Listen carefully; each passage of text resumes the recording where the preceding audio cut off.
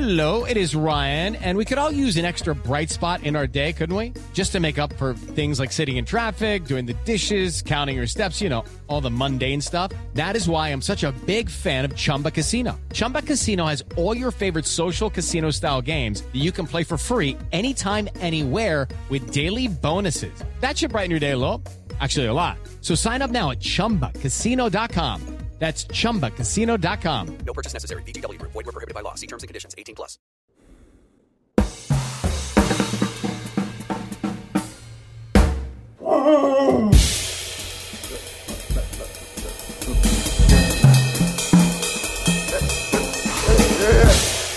Ladies and gentlemen, can I please have your attention? We have a great show for you tonight.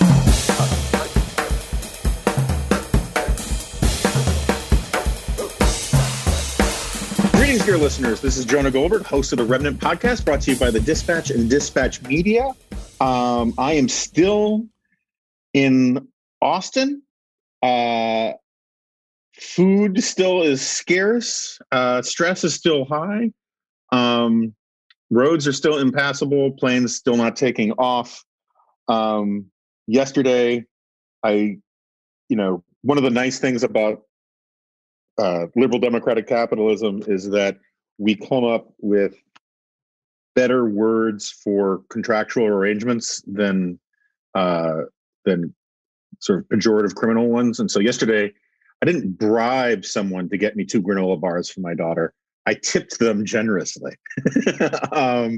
And so since we're here and everything has been thrown akimbo or cattywampus or off kilter, and we're doing all of this with bearskins and copper wire and one Star Trek tricorder that Spock managed to disassemble. Just so you know, if the audio is weird, that's because we couldn't get certain things to work. And we are literally backing up this conversation on things like iPhones. So, because the last thing I need right now is, in terms of my spare mental bandwidth, to record conversations, no matter how engaging, that only get replayed in the platonic ether.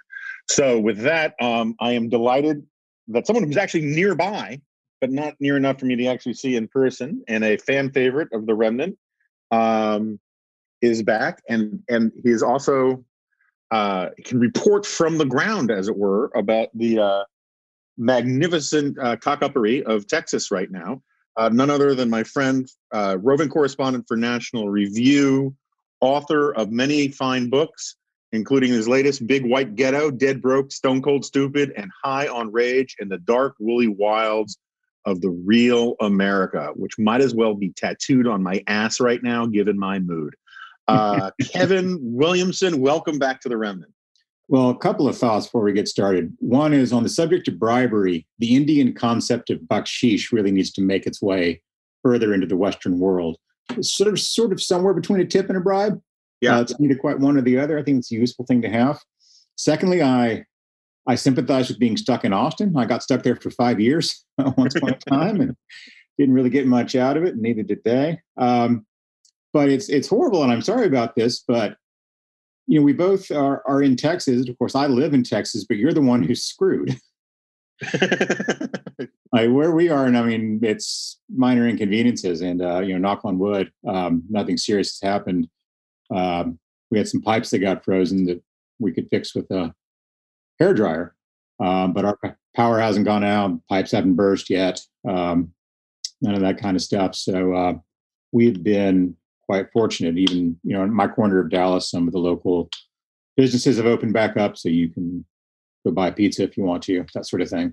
I'm not having to bribe anyone for a granola bar.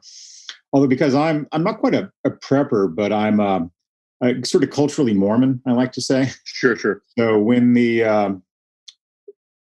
epidemic started a little over a year ago, we sort of stocked up on rice and beans and canned food and that kind of stuff. So the interruption in the distribution of goods and services has not had much of an effect on the Williamson household thus far, although it makes you mindful of the fragility of things. It does. It's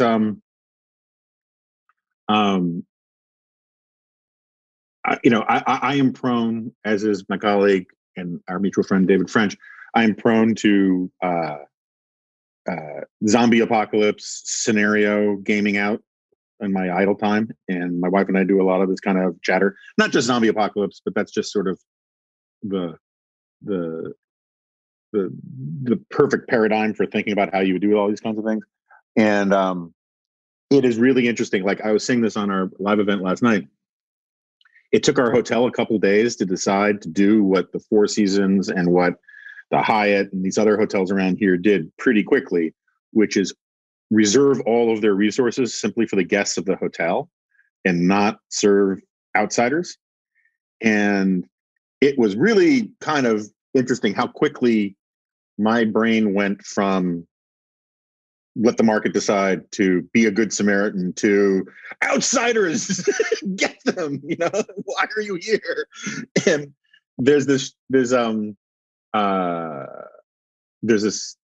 great show that I love called The Expanse that has this scene where this guy is explaining how during times of peace and prosperity, people are tribal, but the tribes can be very big and very accommodating of strangers and newcomers and all that kind of stuff.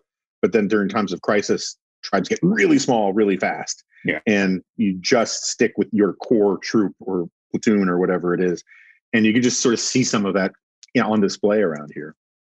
Yeah, when I was a little kid and Red Dawn came out, I was convinced that was my future. That I needed to be ready to go up convinced, into the mountains. Hopeful, a little bit, yeah. We picked out which sporting goods stores we were going to raid and steal their guns and that stuff. And but we spent a lot of time thinking about camping in the mountains, and Lubbock is 600 miles away from the mountains. It would have been a miracle to hike that far across the prairie to get there to hide out from the Ruskies. So in retrospect, that was maybe not the most practical minded emergency preparation scenario. But on the other hand, I was in about 5th grade, I guess. So I've maybe thought through some things since then. Just so you know, David French has access to a family compound that has its own groundwater, has a large stockpile of weaponry, and like a year's worth of food in some sort of cellar. And he's made it clear that if you can make it there, when I guess now the Chi-Coms come, that he will provide sanctuary. Not for all of the listeners. That only comes with a full paid membership to Dispatch. But this is just an offer for Kevin right here. I think David would make really a very entertaining warlord in a post-apocalyptic scenario, because he's kind of a nice guy, but he can do the warlord stuff if he has to. I think tough but fair would be a good way to describe him. He would not behead anybody who didn't have it coming, I don't think. Right. And actually, in terms of zombie apocalypse planning, I'm as bad as anyone else in Texas not being prepared for winter, which is silly for reasons I'll get into later. But, my escape from Dallas strategy has always been based on the idea that all of the interstates and freeways will be impassable to motor vehicles. But I have a motorcycle that is an off-road motorcycle. So I can get around that stuff, but not in the snow and ice you can't. No. That is a good way to die. So, plan B is the Mini Cooper, which is a lot less of a warlord type vehicle, As I recall in Mad Max, there weren't any roving bands of Mini Cooper drivers pillaging around and stealing everything. Yeah, although the Jason Bourne movie did more to improve the masculinity of Mini Cooper drivers than any other film before or since, I think. Although there was also a movie, The Italian Job, which was all Mini Coopers too. So, two versions of The Italian Job. There's the original one back in the 60s with the real Mini Cooper. And then the remake. I should point out that is my wife's car. I have a much more manly car. I understand. My wife's car is a Mini Cooper as well, which is why you can tell I am not heaping any disparagement on said vehicle. All right, so a bit about markets, a bit about economics, a bit about energy, and you live in Texas. How do you think people should think about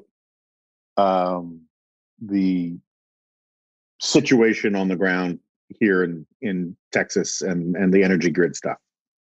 Yeah, it's like everything else that's wrong in this country, practically, it's a combination of public and private failures. These kinds of winter storms are unusual in Texas, but they are not unprecedented. And so I grew up in the Panhandle, and the kind of weather region I grew up in starts maybe 200 miles west of Dallas and Fort Worth, and we get real winter there. We get storms with snow drifts that'll go up as high as your roof line, as high as trees. And I can remember sudden blizzards that came in so fast they closed down the Amarillo Highway and that kind of stuff. So that's only a couple hundred miles from Dallas and the Dallas metro. And so the idea that a winter storm like that couldn't shift 100 miles east and a little bit to the south is wishful thinking. And you're seeing these hilarious news reports. We haven't seen snow like this in Texas since 2009. All right, guys, that's great. That's great. I think the temperature picture is something that people really weren't expecting. I mean, snow you can kind of sort of deal with in various ways. In a lot of the cities, you can just ignore it, especially right now because people are already working from home because we got a plague before the storm. Right. But the cold was enough that it caused various kinds of equipment failures around the state for things like natural gas wellheads and the equipment that helps pipelines to operate. The pipes themselves don't really freeze through, but some of the stuff can go wrong. Some of the nuclear plants had similar things where the equipment broke down because it was so cold and they had to shut it down. So this is stuff that can be fixed. You can weatherize these things. There are things not every single piece of equipment, no, but there are a lot of things you can do to harden your system to that kind of thing. And it's again, it's an unexpected and an unusual, but by no means unforeseeable circumstance. Because everything in our politics is culture war. Everyone's fighting about windmills right now and how big a piece the windmill picture is. And I just posted on this at National Review. There's kind of a silly headline in the New York Times that says, no, wind turbines are not the main source of Texas's power failures. Well, of course they're not. They only make up about 7% of the power mix at this time of year anyway. So even if 100% of them went down, which close to 100% of them did go down, 98%, one person told me, although I have not independently confirmed that. Still, that's not a huge piece overall if you get a large amount of that wind power going offline. But it does account for, according to the state agency or the nonprofit corporation, I guess, that manages the electrical grid, the renewables that have gone offline account for about 40% of the missing power. So they are certainly disproportionately represented in that.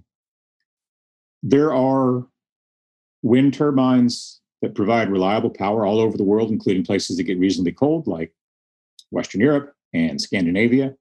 But they are built differently from ours. They've got, essentially winter countermeasures built into them that we haven't done. And these are choices that people make. You can choose to build one way, you can choose to build the other way. And I think this kind of presents us with an interesting kind of dilemma of orientation for conservatives. Because some people say conservative and they mean penny pinching. We don't want to spend any more on this than we have to. Some people say conservative and we mean risk averse. We want to prepare for things that are going to happen. Winter is coming, as the Game of Thrones teaches us. And I'm more and more, as I get older, on the risk averse rather than penny pinching end of thing. And I think the penny pinching actually can be a form of risk aversion. We don't want to spend too much money because we'd like to have flexibility in the face of unforeseen circumstances. And we'd like to make sure that our resources aren't automatically all taken up and not able to be redeployed for some other end, which is one of the things that really worries me about, the federal debt and the annual deficit. And so we spent a lot of money subsidizing renewables. And I'm glad renewables are there. I like wind power. I like solar power. I don't like subsidies for anything, essentially. And I think that things ought to be built to the extent that the market will support it because that is how you make the best use of the resources you actually have. But none of this, I think, really breaks down along any lines that provide anyone with an ideologically satisfying narrative. This is not just a failure of government and regulation. It's not just a failure of private enterprise. It's actually a really good example of corporatism, something that you've written about a lot. So in Texas, we've got the Reliability Council. Yeah. I am sure they wish they had a different name right now. Kind of sort of reliability most of the time council. And so they are a nonprofit private corporation that operates most of the state electrical grid. The utilities are generally private companies. In some places, people have a choice between providers, but it's kind of an illusory choice because whether you choose A or B, your electricity comes over the same wires and your gas comes over through the same pipes. They are, of course, so heavily regulated that they act essentially like government agencies. You're not really a private business if you can't raise your prices without the state's permission, and utilities generally can't do that. So it's a weird mix of things that unfortunately is the model for what a lot of people want to see in the rest of the economy in very sensitive things like healthcare, where they want to have insurance companies and providers and such regulated to such an extent that they act more or less like utilities, that they have to provide service and pricing in the same way utilities do, in a way that is fixed according to certain political criteria. And you're going to end up getting the same results. It's funny because I'm kind of a, off-the-wall libertarian in a lot of ways, but I think that we free market types don't do ourselves any favors by pretending that simply saying, well, markets will work, capitalism will take care of it, and let businesses off the leash to do what they will is going to solve all the problems, because it won't. The reason you don't have 25 different competing gas providers to people's homes with 25 different competing networks is not policy. It's the fact that it's not practical to put 25 different pipes into people's houses and to build a new network every time you start a new company and take the old one out every time someone goes bankrupt or merges or something. So these are questions of practical physical reality that I think have to be taken into account, at least. So I'm with you. I mean, I'm more of the risk averse. One of my favorite definitions of conservatism is the Abraham Lincoln, what is conservatism if not reliance on the old and tried versus the new and untried? So there's a lot of wisdom in that. And, but I agree with you about the wind stuff. I mean, like some of the stuff that your governor was saying on Fox was sort of just real boob bait nonsense. And all of us in the Republican states are governed by Fox News now. Yeah. And it's we can talk about that in a second. But the idea that, sort of as you were pointing out, I was trying to explain this to my daughter here, is like, because she heard me talking about the wind stuff. And and the way I explain it is like in DC with traffic, and I'm sure it's the same principle in every big city. If the traffic is 10% lighter, all the cars can move basically at the maximum legal speed. If the traffic is just 5% heavier than than maximum capacity, everything can grind to a standstill. The differences are always at that thing at the margins for this kind of stuff. And if you pull, as you say, 40, I didn't know that number, but that the 40% of the stuff that's out is wind, that's a significant thing. But the stuff that I think is the thing that annoyed me the most in this public policy argument was the stuff that Rick Perry was saying yesterday, I guess, where he said, Texans would rather tough it out in the cold than take help from the federal government on their energy policy or something. And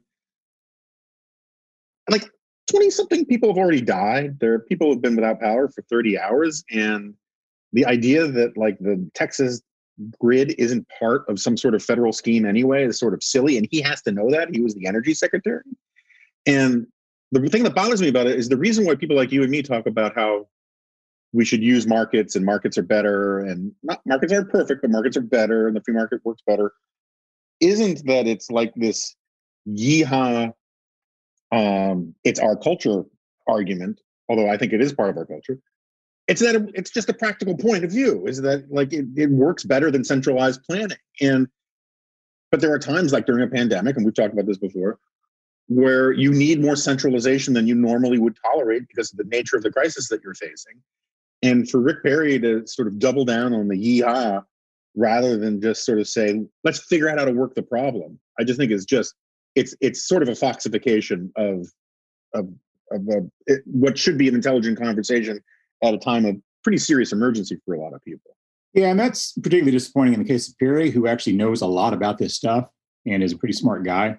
In spite and you're of a fan of. Yeah, well, we're a fan of. Have been in the past. Doubling down on yeehaw has pretty much been his strategy for the last, 5, 6, 8 years, maybe. And for a little bit there, around the 2016 primary, it looked like he was going to go the opposite direction. He stopped wearing cowboy boots everywhere, that sort of thing. Stopped exaggerating his accent, which for some reason Texas politicians do. Little pet peeve of mine. George W. Bush is from Midland, which is one town south from Lubbock. I've never in my life heard anyone with that accent. I have no idea where it comes from, but it sure as hell doesn't come from Midland, Texas. That's sort of like Sarah Palin's accent in Alaska. It's very hard to find someone else who talks like Sarah Palin.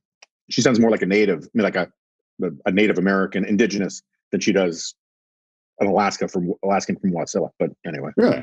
Huh. Yeah. I don't know much about Alaskan accents. I know a lot about Texas accents because I actually studied in school down there in Austin. That was a real useful application of my time. But yeah, I think that one of the really lamentable things about where we are politically, and I don't want to tread too much on this because it's probably too familiar ground between us at this point, but it's the conversion of everything into culture war politics. So we've got a question here about some technical issues, including how the Texas electrical grid is built and its relationship to the grid in the rest of the country, and the reason why it's difficult for Texas to import electricity from the outside. We've got questions about decisions that were made about winterizing equipment in a bunch of different industries that are all kind of related. We've got a problem of correlated risk, which is that an unusually cold period like this not only interferes with electricity production, but it also greatly increases the demand for it at the same time, which is not what you want. You want risks that offset one another rather than risks that all move in the same direction. But what we have to do instead is have this yeehaw fight about, well, it's those goddamn windmills out there. Yeah. Or no, it's not those goddamn windmills out there. It's you and your natural gas. Right. When none of these things actually sheds any real light on the situation, none of them is going to produce any policy ideas that are going to be constructive. And I suppose it's probably partly related to the complexity of a society that is as technologically sophisticated as ours is. But most of the useful conversations increasingly are only happening among specialists in highly technical areas. So, I've had some conversations with people about, hey, what's up with the situation in Texas? Why is our grid this way? Why are we having these problems? And they can explain the stuff to a non-specialist at a relatively superficial level. But the long-term questions about, well, how could we make better investment decisions about preparing this stuff for a situation like this versus all the other things we might do with that money, which also are good and desirable, is a very, very difficult question to answer if you're a New York Times columnist or a National Review columnist or someone who wants to try to fit these things into a red state versus blue state, us versus them, real America versus the coastal elites. It's just useless. It's a sterile and intellectually tail-chasing way of approaching the world, but increasingly it's a near monopoly on our political discourse. Yeah, and I gotta say, you were ahead of me on some of this. I mean, let me put it this way: you gave free rein to your inner Mencken earlier than I did in our relative comparative careers. And people keep asking me what has changed about your views since Trump and blah blah blah blah blah. And obviously, I had my criticisms of boneheads on the right, all along, and I used to get into fights with the stupid racists and all that kind of thing. But there's this psychological mechanism that I lost in the last 5 years, which is this sort of de facto assumption that my team is better, and that it drives you. I mean, I could always overcome it when I thought necessary, but the times when I thought necessary were just fewer and more far between than they are now, because I just don't have that default kind of like,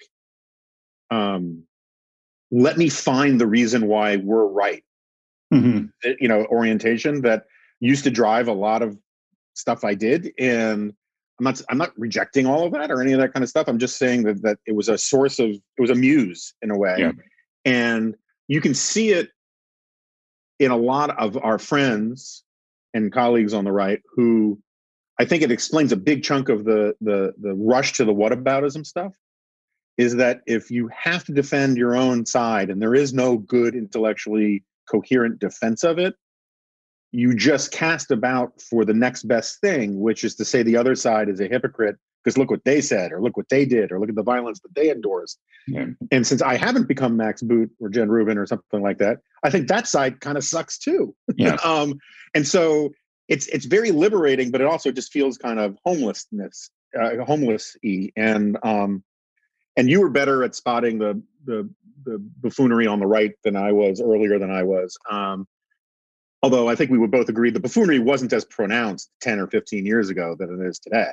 Yeah, it's become worse. I think when it comes to defensiveness of the Republican Party, in particular Republican politicians, the calculus that maybe I used to do and maybe you used to do was that there are compromises you make in order to pursue practical political goals that are good, and that this trade-off is worth it. And I think that's where I disagree with some of the less abject Trumpists. You know, like, yes, we understand this is not an ideal situation, but we want to get X, Y, and Z done, and this is the way to get it done. And so we're not going to acknowledge things that we know to be problems. We're not going to be as rigorous in our criticism as we could or should be for reasons of political calculation. And I've come to the opinion, I think, that that's a miscalculation, that conservatives are no longer getting enough out of the Republican Party and Republican elected officials to be quite so intellectually, morally, and politically indulgent as we have been for a long time. And I mean, that's been my main criticism of the conservative movement for as long as I can remember, is that it's too self-consciously associated with and subordinate to the Republican Party rather than the other way around. The Republican Party ought to be considered an instrument and a tool rather than something that we owe obedience to or fealty to in some way. So I do think that's a problem. Although I think, and not to one-up you on this, but my main takeaway from the Trump years hasn't been so much a lower opinion of the Republican Party or the broader conservative movement. It's really a lower opinion of the American people. Because the Trump stuff, I mean, again, not to engage in whataboutism. And I remember after the riot at the Capitol, every talk radio show in this country the next day, well, the real story here is the media. Well, no, it's not. The real story here is the ransacking of the Capitol. But you have analogous energies and movements on the other side. Bernie Sanders' movement is a lot like the Donald Trump movement, both intellectually and practically. And they're not that far apart in views either. You know, anti-trade, anti-immigration, all that stuff. They talk about it differently, but it's a lot of the same kind of populist horsepucky applied to the same ends for the same reasons. And I think that our problem is that Americans are intellectually and morally exhausted. We don't know where to go. We don't understand why we're unhappy. And to the extent that we do understand why we're unhappy, we're unwilling to do the things that would change that. We're rich enough that we haven't yet really had to make a lot of hard choices. And but we're not so rich that we can completely ignore the consequences of refusing to make those hard choices. So we're always in that situation of simultaneously having too much and too little at the same time. And we have too much in the sense that we don't have a real spur to reform and intelligent action, but too little to get away with it. I used to know these people, when I was editing a newspaper on the main line, which is this, old blue blood, old money community. I knew a lot of these kids who had trust funds. I had kids, they were in their late 20s, early 30s. And a lot of them had the same situation where they had trust funds that were big enough so they didn't really have to work or anything, but they didn't have trust funds that were so big that they were like rich. Mm-hmm. So they essentially were people in their 35, 36, 37 who were living on a kind of college undergraduate standard of living. Now, they didn't have to work or do anything to do that, and they didn't know what the rent on their apartments was because they never paid it, but they weren't satisfied with where they were in life. They had too much and too little at the same time. And I think that's true of us nationally. We're the trust fund kid of nations. Yeah, I think there's a lot to that. I mean, I hate giving too much credit to Richard Hofstadter on this kind of stuff, but I think status class anxiety is a big thing. That it's not so much resentment of what you have; it's about how little you have, or how you want more. It's the feeling that you deserve more than the person who has slightly more than you has, yes, or that you perceive to have slightly more than you. That drives a lot of problems out there. And I'm with you on disappointment in the American people. One of the questions we get all the time here is, okay, so you like strong parties and smoke-filled rooms, and you want to get rid of bad. Yeah, I know. I mean, you're on Team Smoke-Filled Room too, and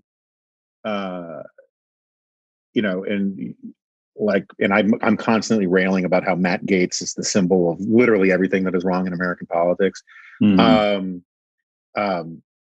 But the question to those guys is, how do you fix it? And one of the core problems is that there's a market for this crap, and that market comes from the American people, and it comes from both sidesism gets a bad rap sometimes and sometimes it deserves it because there is an asymmetry between both sides.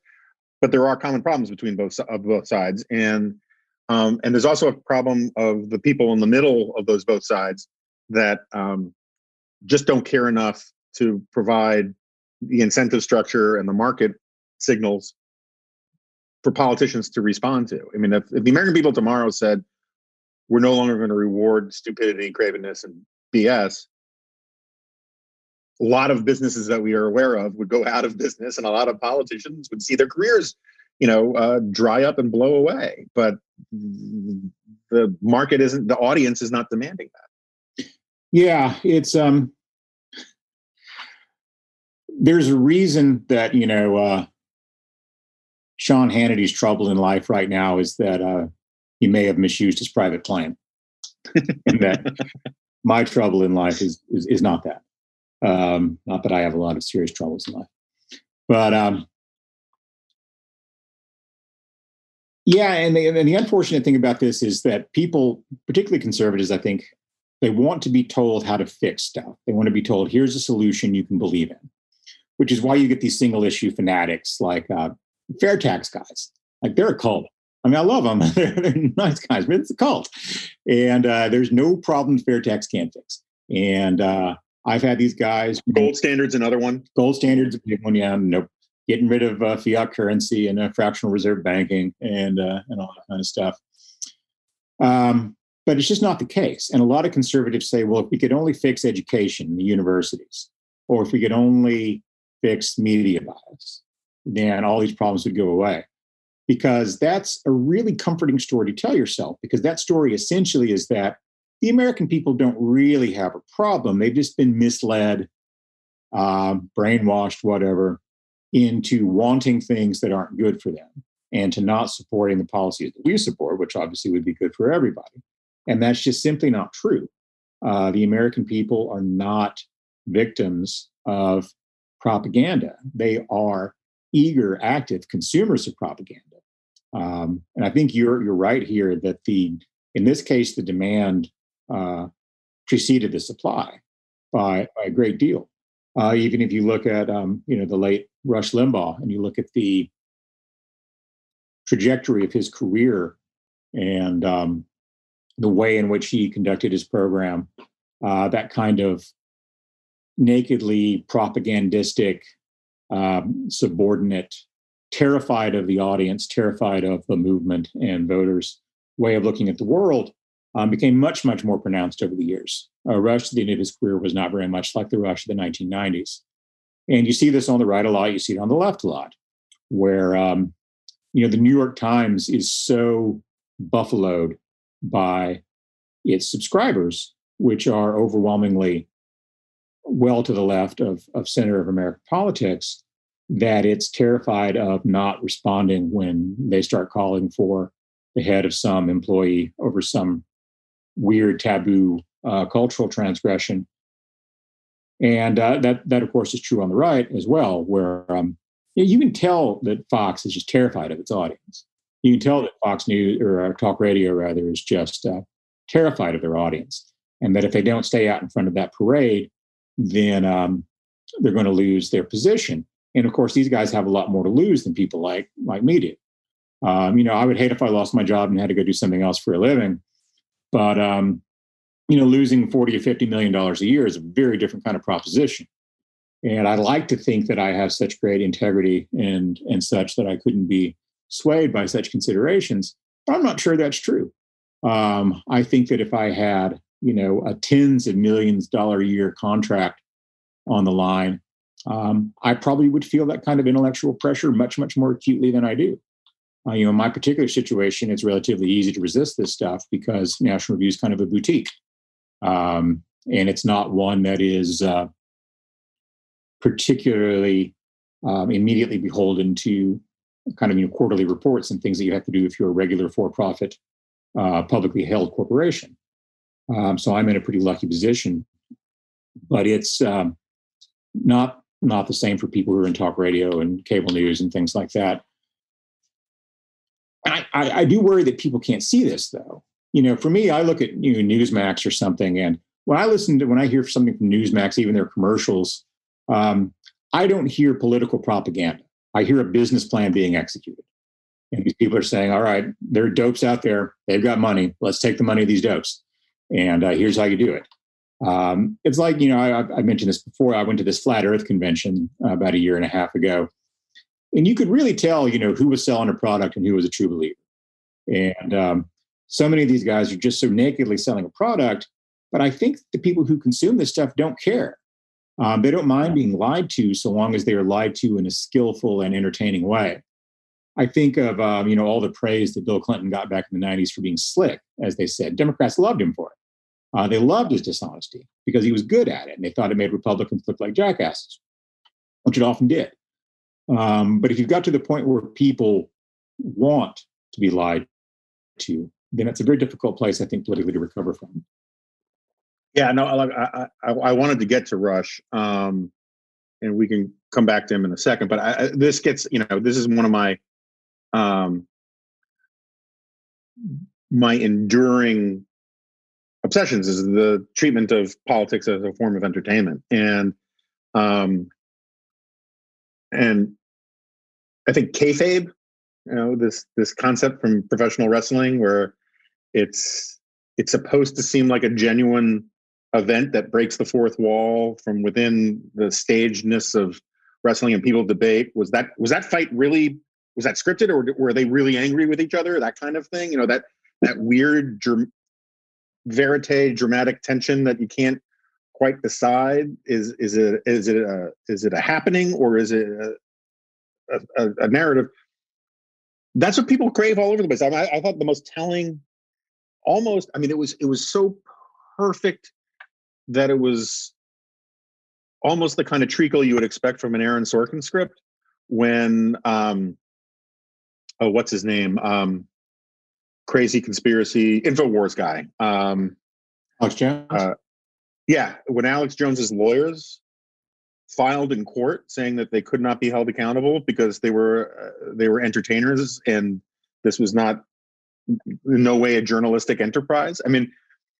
I bet if you talk to 100 devoted followers of InfoWars, you would have the kind of conversation you would have would be very similar to the kind of conversation you have with real, at least the professional wrestling obsessives I used to be friends with, where they say, yeah, I know it's fake, but, and there would always be this sort of wanting it both ways, dancing in and out, using the fictionalize stuff to explain away the stuff that you don't like, and then saying, but the stuff I do like, there's something really, here's the backstory here, here's what's really going on. It just gives you the maximum range of psychological imaginary, transcendental imagination to describe the reality of the way you want it to. And that's going more, that sort of stuff is just leaking into vast swaths of quote unquote mainstream media. Yeah, I think it's a variation on your clown nose on, clown nose off model. On the Rush thing, someone asked, we did this live event thing for subscribers last night, and one of the questions that came in was, who is more influential on the conservative movement or the Republican Party? I can't remember the exact phrasing. William F. Buckley or Rush Limbaugh? And alas, the question didn't go to me because Sarah Isgur is mean and didn't want to ask me. Steve said Rush Limbaugh indisputably, and he made a good case for it in terms of Limbaugh's relevance in the 1990s pre-Fox, and sort of like before, you're saying everybody in Red State is basically governed by Fox. There was a certain amount of before that they were governed by Rush aspect, though the Republican Party was not. There were a lot of adults still in the Republican Party in the 1990s, I think. But if I had to answer it, I don't think I would have said Rush, because I don't think the Republican Party would be the conservative party were it not for William F. Buckley. But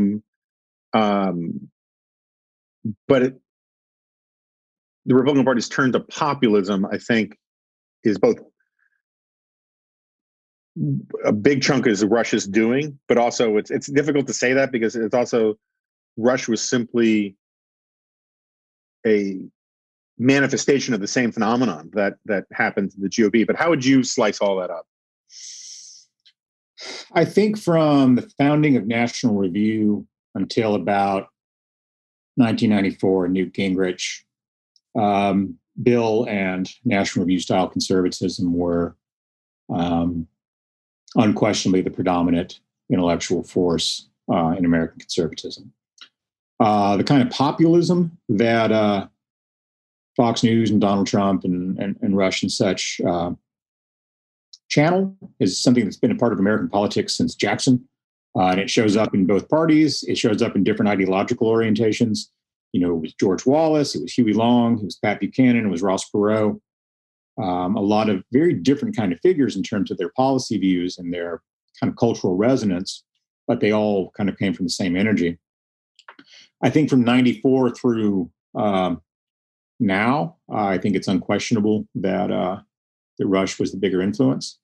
At the risk of sounding uncharitable, I would say that of the things that we like about the conservative movement and the Republican Party, Bill is much more responsible for, and the things I don't like about them, Rush is much more responsible for. I never had any personal relationship with Rush Limbaugh. He used to read my stuff on the air a lot, and not always being too scrupulous about crediting me, although generally doing so. And I think that as a matter of practical politics, obviously you have to do things like win elections, and you have to therefore have some kind of popular appeal. There's a reason why National Review, largest magazine of its kind, our traffic is not a rounding error on Pornhub, something like that. This is where people's attention really is. If you add up all of the ideological, partisan, highbrow political media together, you would not add up to the audience of The Bachelor or 10% of it. So, what we do as kind of pointy-headed right-wing pundits is try to exercise some influence and, in some cases, intellectual leadership over a relatively small number of people. Now, those people matter. They're, Hayek's secondhand dealers in ideas. They're not, the great vast masses. They're not the isolated geniuses in their garages. They're the people who are kind of in between that, who are business leaders and academics and media figures and cultural leaders of various kinds. And it matters what they think. And it matters where their cultural affiliations lie. Unfortunately, where we are right now with the populists really having the upper hand, and not only the upper hand, but really almost uncontested control, is that it's very difficult for the more intellectual strain of conservatism to reach out to the kind of people that we want to try to connect with and influence. It's one thing to criticize university administrations. It's another thing just to accept that they're a lost cause, they're an enemy of the people, and to treat them as, a threat to national security, which is kind of how we talk about it now.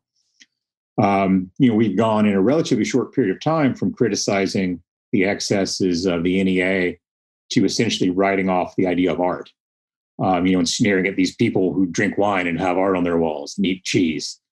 All right, maybe they don't represent the masses of new Soviet American man, but they're part of the system too. And so Republicans have really embraced this identity of being the farmer labor party. And I don't think that there's really much political future in it. I think that the appeal of this kind of populism is wide, but it's not wide enough to really carry a movement on its own. And it's certainly not intellectually rigorous enough to carry that movement in any particular direction in any kind of focused and organized way. So you need both things, obviously, to have a movement that exercises practical political influence. But I think that in pursuing election wins at the cost of everything else, including intellectual integrity, we've created a situation in which we ensure that it's going to be a very long time before we win elections or have that kind of intellectual standing again. Alas, I think that is correct. Since I have you here when we're doing, and we're both in Texas, let's return to the Lone Star State for a second. I'm a big fan of Texas. It took me I know you do this thing with Charlie, but I got to say, forced to choose between Florida culture and Texas culture, I choose Texas every time. And frankly, neither place is hospitable in the summer as far as I'm concerned, so I'd probably choose Texas climate too. But I'm not a big fan of, and I refer to it as the yeehaw thing, like the guys who overcompensate with the cowboy hats and the boots. I mean, it's one thing if you work on a ranch, wear what you want to wear, whatever. I mean, I'm fine with it at the margins, but there are people who really go overboard with some of it that I just kind of leaves me cold. And I know a lot of very successful Texans, and they're proud Texans. They like Texas, but they don't go all in on all that stuff. They certainly, to the extent they wear cowboy boots and have bolo ties, it's an afterthought. It's not like a huge identity signifier kind of thing. But what I don't understand is, I normally have this general view that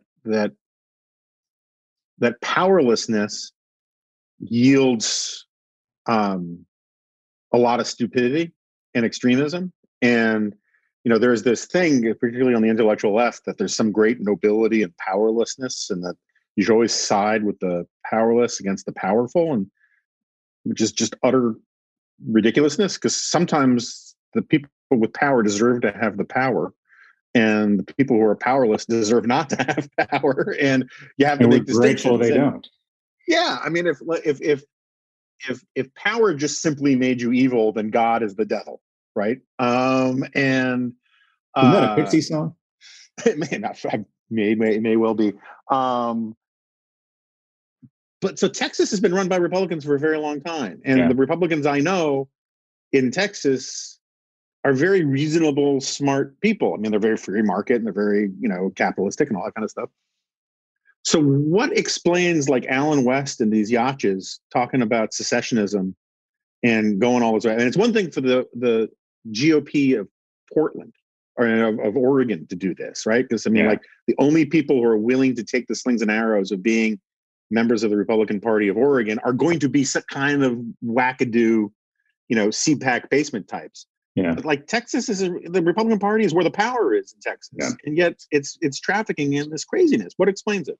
Yeah, you just reminded me of something I've said for a long time, that if somebody really wants to be an American hero, what someone needs to do is be the guy who takes one for the team and goes and actually rebuilds the Republican Party in California. Yeah, which is something that needs to be done and hasn't been done. So I think I have a kind of cultural explanation of that, because, as you know, I grew up here, and I grew up in, what we like to think of as the real Texas, in West Texas. It's not like Austin or Houston or Dallas. It's cotton farmers and actual cowboys and such, although that's not my life. My read on this is that this kind of weird, cancerous, mutant, metastatic Texasism is something that has grown up alongside the urbanization of the state and the end of the rural agricultural culture and mode of life to which that cowboy thing refers. So the fewer actual cowboys there are, the more pretend cowboys there are, the fewer actual farmers there are, the more kind of good old boy stuff. You have not ever been to my house, not in spite of an invitation, by the way. Maybe next time you're in town.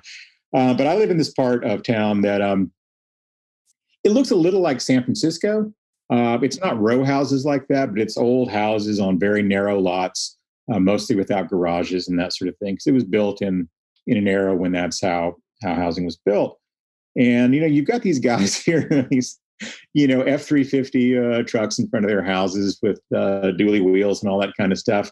They are not towing around horse trailers on the weekend. They're not, and of course, these are the guys who were in the 135 car pileup a couple of days ago in Fort Worth. Even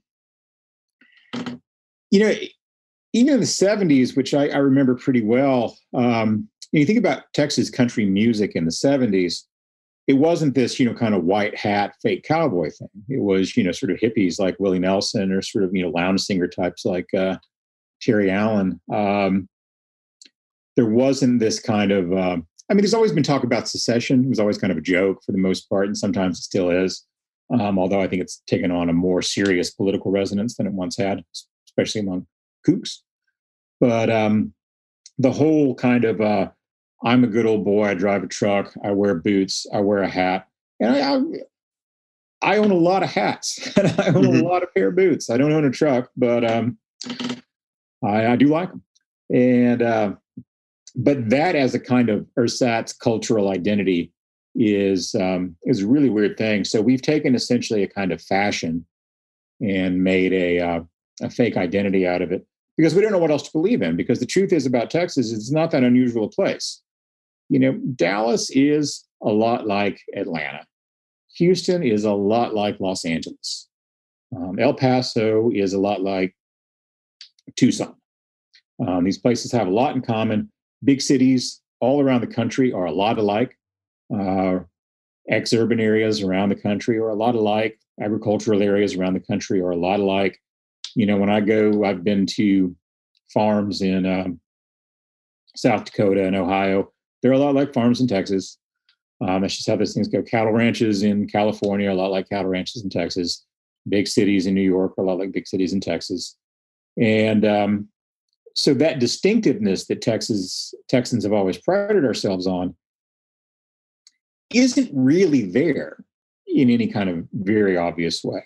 And to the extent it is, it's often things that we now resent or recoil from. For instance, the existence of a kind of hybrid border culture along the Texas-Mexico border.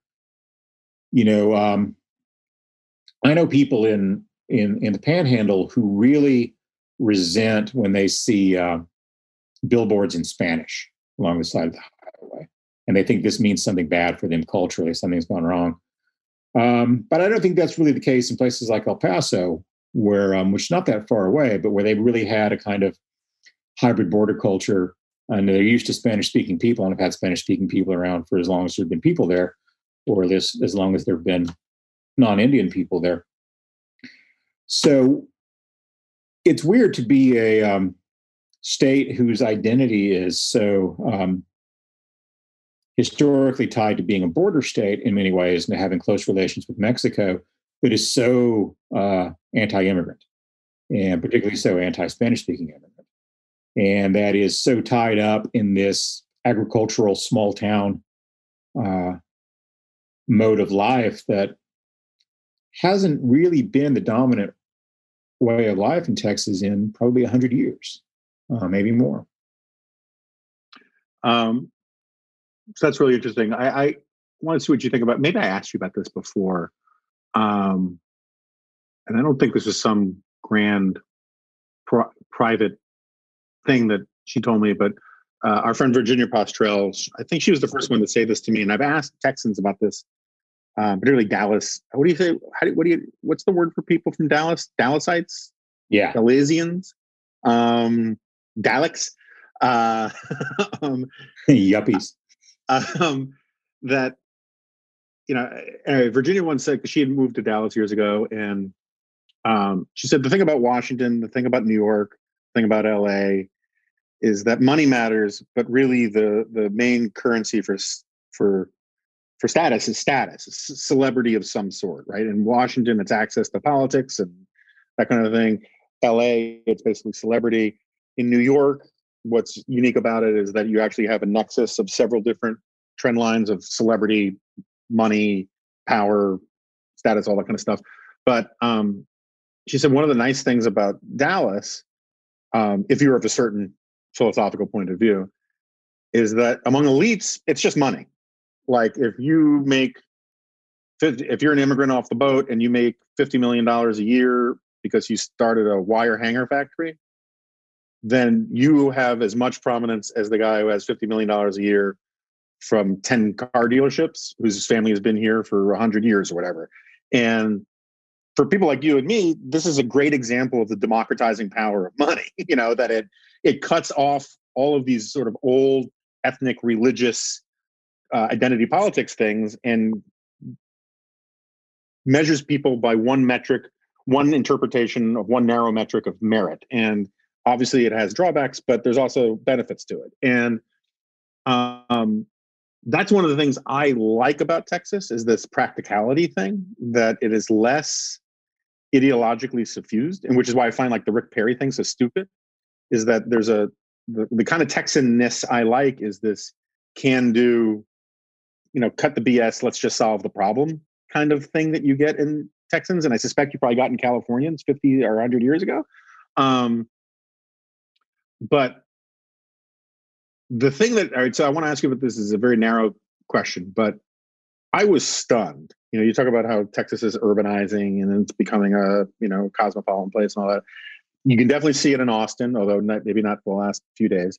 And so when this thing hit and all of a sudden all the restaurants started closing before our eyes and all that, I would have expected that instantaneously this would be the moment for the food truck industry here. This is supposed to be the food truck capital of America in a lot of ways, right? And in New York, as you know, 5 minutes into a blackout, the streets are swarming, mostly with African migrants, but whatever, selling flashlights for $25 a piece. Yes. And the second it rains, they're selling umbrellas. And that's true in a lot of places in Europe too. And anyway, so like, I've seen 0.0. I've seen a lot of good Samaritans helping each other out. That's great, fine. I've seen 0.0 entrepreneurialism in town amidst all of this. To me, it's kind of fascinating. I've driven past parking lots full of food trucks, and I've talked to staff here. It's like walking around downtown Austin. I'm just off Congress Street. I'm like the Congress Bridge is right over my shoulder. Congress Avenue Bridge. A pizza truck that stopped in front of this, parked in front of this hotel, and they would let it park in the driveway, would sell out in 2 hours, and they could price gouge, which we both don't really believe price gouging is a thing, very easily. And I've just seen zero of that. I mean, should I be surprised by that? Well, remember that you're seeing this on top of the coronavirus shutdown. So there's been a lot of disinvestment from services. A lot of those restaurants were going to be either limited or closed to start with. And they've had practice being out of business for a few days. So a lot of people are doing the math, I think, that says in terms of risk and reward, it's just not worth it to me. But yeah, I do think if in Austin, if you were delivering pizzas and it was $100 delivery charge, you would sell some pizza still. In this hotel alone, there are families who moved in here because they lost power at home. Yeah. And so there are a lot of Austinite refugees with their dogs and babies and stuff. Mm-hmm. They pay through the nose. I mean, I would have paid through the nose. And it's just very interesting to me that, I think you would get this in DC or Milwaukee. I know there are people here in Dallas who rented hotel rooms, even though their power's not out, just in case, because it's a relatively low cost hedge. And, which I'm sure makes them unpopular among people who currently can't rent hotel rooms because they're all filled up. Yeah, I think that also goes back to the thing of having too much and too little at the same time, where there's just not the kind of spur to do that stuff for people that there maybe ought to be. And partly that's a cultural change where instead of admiring the moxie and the opportunism, we look at them as, being somehow vulgar, profiteers, price gougers, that sort of thing. And something that's very hard for Americans to talk about because we don't like to talk about the real inequality in our society. But this is one of the many ways in which rich Americans subsidize poor Americans.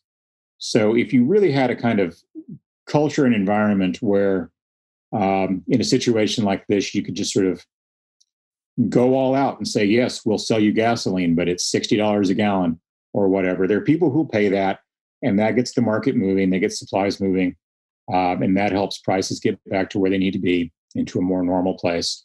Instead, you've got this sort of shutdown where, there are people who have money, so they're prepared for these kinds of things because they're always prepared for things because that's one of the nice things about having money. There are people who live paycheck to paycheck who can't prepare for these kinds of things. And so, the people who are very well off are not really being made terribly uncomfortable by the coronavirus shutdown, and they're not being made terribly uncomfortable by the storm unless, their power's been interrupted or something like that. And of course, the really wealthy people have their own backup power and all that stuff too. So they don't really have a spur. There's maybe not as much opportunity to sell them things as you could. But yeah, that does kind of surprise me, though, that I know the part of Austin you're talking about, and there are a lot of hotels around there. And even with what's going on the roads out there, getting a food truck from one to the next and selling tacos for $60 a piece all day would be a completely feasible business model. Yeah, I mean, I have been surprised. As you know, my wife's from Alaska, so she has very strong opinions about a few things, and one of them is she has utter contempt for DC drivers in snowstorms, and they don't know how to drive in snow. I got to say, and I will points for honesty to the Texans, because I've been talking about this on Twitter, and all the Texans admit, every Texan here I've talked to admits none of them know how to drive on ice and snow. And I've seen 2 nights ago, I saw 2 cops in one of those weird sort of downtown, almost like a beach buggy golf cart kind of thing, take a turn so sharp that they nearly died by crashing into pedestrians on the street. And these are cops. I mean, and one of the things that's really kind of fascinating is all these dudes with these pickup trucks. And I always thought the point of owning a pickup truck was to be able, because growing up in places like New York and living in DC, I don't have a lot of stuff to haul, but I see the value of having a pickup truck because of the ability to drive in bad conditions and that kind of stuff. But as my wife explained to me, which makes total sense, lots of people get pickup trucks that only have rear wheel power. And so, which I gather has advantages in certain situations. I'm not a car guy, but and this is why my wife has all these stories about how when they had a very steep driveway in their place in Fairbanks, my mother-in-law would put all the kids in the trunk to weight down the back of the car to get it up the driveway. Right, yeah. But all these pickup trucks, I've seen them all over town. They don't have any weight in the back. And so they're flooring it. Yeah. And I can't remember the last time I saw people actually burn rubber on ice and not moving a bit. and it's very nerve wracking driving around with your kid. And Burning, anyway, I don't know how I Rubber on got. Ice is going to be the name of my next album. But anyway, but there are people with serious vehicles here who could tow a food truck someplace, and presumably some of these people have a warehouse unit with food supplies that they could use. And before this hotel, I'm in the line, hotel, before they closed the coffee shop to outsiders, or as I like to call them, outside scum. The line for, no offense to these guys, I mean, they're running low on supplies, not great coffee, was about 90 minutes. And like, you could have a coffee truck that would, anyway, I just think it's really kind of interesting that's not happening. And I would have at least expected it from, like in DC, I live in a ritzy neighborhood. We brought down the average age and household income on our block by about 50% when we moved on it. We're one of the only houses that doesn't automatically have our driveway shoveled from snow and all that kind of stuff. There are people who have these services where the people come out instantaneously, and then the other people hire these like immigrant guys, these Mexicans with a truck who will do it. I haven't seen it much of that either. I mean, it surprised me. Is all I'm saying. Yeah. You just made me think of something that's kind of a tangent, but something that I find interesting, which is the idea. Unlike all of the incredibly pertinent stuff I was just talking about. The idea of outsiders. I was just reading a book that's a history of the Comanche.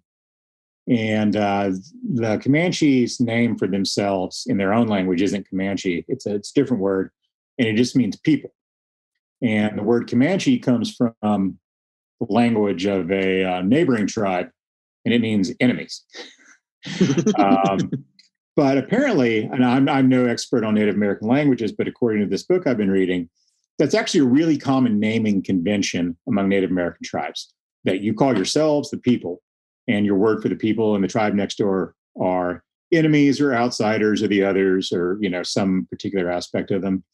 As I understand, that's the case with Mongolian language, that the word for Mongolian people in Mongolian just means the people.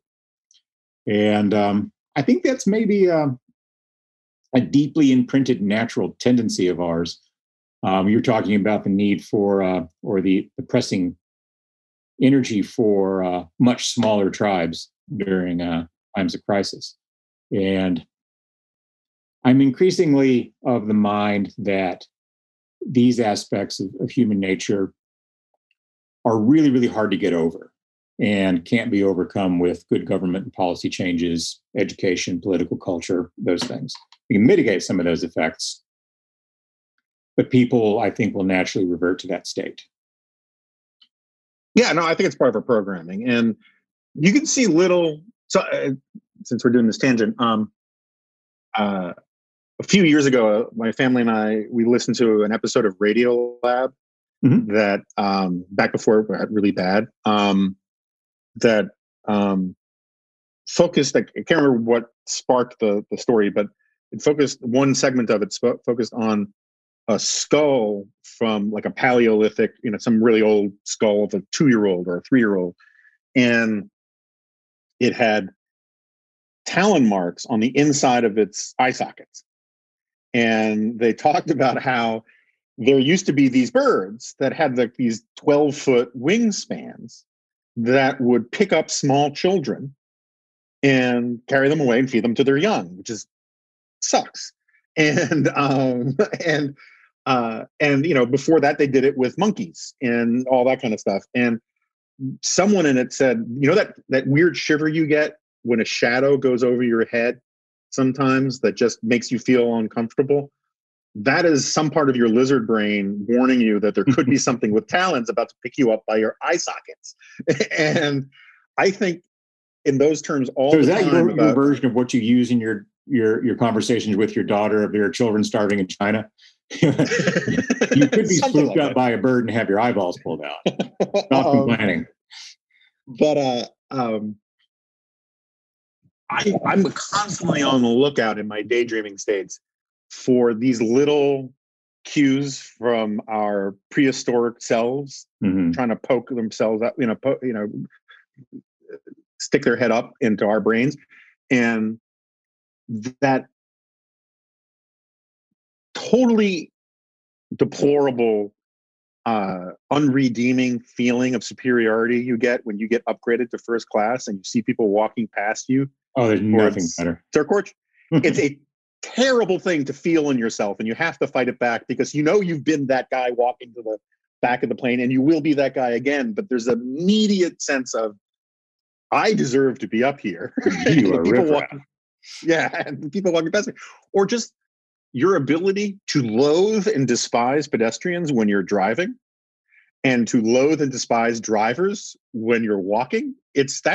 That us versus them thing comes out in us in all sorts of fun and weird places. There's a guy I've known for a long time, and he was a smoker up until about his early 50s, and he quit smoking.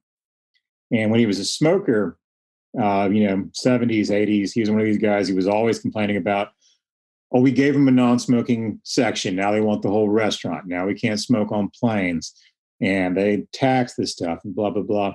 About 5 years after he quit, he was like, we should prohibit these things.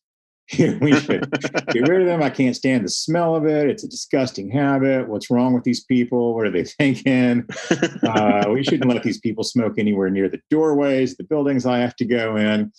Just an absolute, 180. And I think that's unfortunately just part of who we are. Yeah, my wife once saw this comedian, and I'm trying to look up his name because we all know it. Used to write for the Weekly Standard every now and then. Larry Miller. Oh, yeah. I think it was Larry Miller. You saw him playing in what are the Twin Cities? It's St. Paul and Minneapolis. So I guess my wife saw him in Minneapolis, and I could be buttering this, but it doesn't really matter for the point of it. And he was doing a whole bit about how, whoever the comedian was doing a whole bit about how, they call us the Twin Cities and all this kind of stuff and blah, blah, blah, blah, blah. But we all know that if we could get away with it, we'd slaughter them all in their sleep over there in St. Paul. and it just always comes to mind every now and then about, how, every culture has their version of, we don't do Polish jokes anymore, but like South Dakotans say North Dakotan jokes and Canadians say Newfie jokes. I mean, there's just this thing in us about that kind of thing. And of course, there's a Lubbock Amarillo thing where I grew up. They're the only two cities of any consequence out there, and they both just look down on one another. They're identical cities. I mean, if you drop someone off who was born and raised in one, and they didn't know they were in the other, it'd take them a few hours to figure it out. Well, it's like my favorite line, literally one of my favorite lines from The Simpsons is where the Springfield kids, led by Bart and Milhouse, are in some sort of weird war with the Shelbyville kids, and they're both kind of chasing each other through the woods and whatever. And at one point, Milhouse finds a candy wrapper on the ground, and he picks it up and he goes, "Candy. But those Shelbyville kids love candy. They love it for the sweet, sweet taste." As if like it's like some evil thing that only Shelbyville kids do. Anyway, Kevin, thank you so much for coming on. Again, roving correspondent, National Review, former colleague of mine, author most recently of Big White Ghetto, and stay warm, dude. You too. If you can get out of Austin and get up to Dallas, I got a good guest room. I appreciate it. I have many offers, but I just haven't been able to. I mean, the roads are truly dangerous, I have to say. Yeah. Maybe a sled and a couple of horses. Okay, so I've aged considerably since that conversation ended because I had to jump off the computer and deal with the fact that yet another one of my flights was canceled while I was recording that. So I've lost count. I've been canceled now, I think 4 times on United and once on American, and now I'm rebooked and I have to drive to Houston because I no longer have any faith in the Austin airport ever being a portal to anywhere else in America. It is, in effect, in terms of my confidence in it, it is on par with the Italian lira in the 1970s. I just have zero confidence in it whatsoever. But it's always good to talk to Kevin. One point occurred to me that I didn't bring up, where he was talking about the pressure of being a TV host and not wanting to sacrifice your tens of millions of dollars in income. I do think that's real, but knowing some of the people who are on TV, and knowing lots of people who really think it's hugely important to be on TV, I think the income stuff is just part of it. There are some people who just don't know how to be people who aren't on TV, and it has more to do with that status anxiety stuff than it has to do with money. A great example of this is Larry King. Larry King, who recently died. He was once like the premier television talk show host in America, hugely influential. Everyone sat down with him. And rather than go off into retirement, he just kept doing whatever TV opportunities would afford themselves, because he didn't know how to be Larry King without being in front of a camera. So I don't know if he ended up on Russia Today or at the very end. I know he was on Russia Today for a while, or, if he was on the George Foreman Grill Network or whatever it was, but he just, one of these people who would just dry up and blow away if he wasn't on TV. And there are lots of those people out there. Hugh, I think his name is Hugh Downs. He used to be a big ABC reporter, and he does infomercials now. There are lots of these people who just think it's more important to be recognized in airports, and the money is a secondary consideration. And I'm sure that the vast wealth stuff is a catalyzing thing on these other considerations, but I just know too many people who think it's vitally important to be famous, and that's who they are, that I don't think it's just a financial thing, which I'm sure Kevin agrees with me. We got sidetracked by something else, and I thought I would bring it up because it's something I've thought a lot about. Anyway, I am truly exhausted, and I still have to write a column and figure out how I can get past the newly barbarized Boy Scout troops who are foraging for food in the frozen streets of Austin. I saw them take down, an entire UT school bus thing and feast on bone marrow. It's hellish out there. I'm already contemplating wearing animal skins made from the various doodles and pugs that now live in this hotel. But hopefully it won't come to that. So thanks to everybody who showed up for the Dispatch Live event. If you were a member of the Dispatch community, you got to hear it, and you could replay the audio now and video if you wanted. You would get to see me in my my new barbarian sartorial splendor. And I think everybody is very lucky that there's no smell-o-vision on Dispatch Live events. And I will figure out how to do the solo remnant tomorrow from someplace, somehow, somewhere, maybe in a snowbank with my daughter staring at me quizzically about why I am just saying these random things off into the ether as we slowly get buried or eaten alive or something. Anyway, I'm incoherent, but that's a feature, not a bug, of this fully functional podcast. So thanks for tuning in, and I will see you next time. No, you won't. This is a podcast.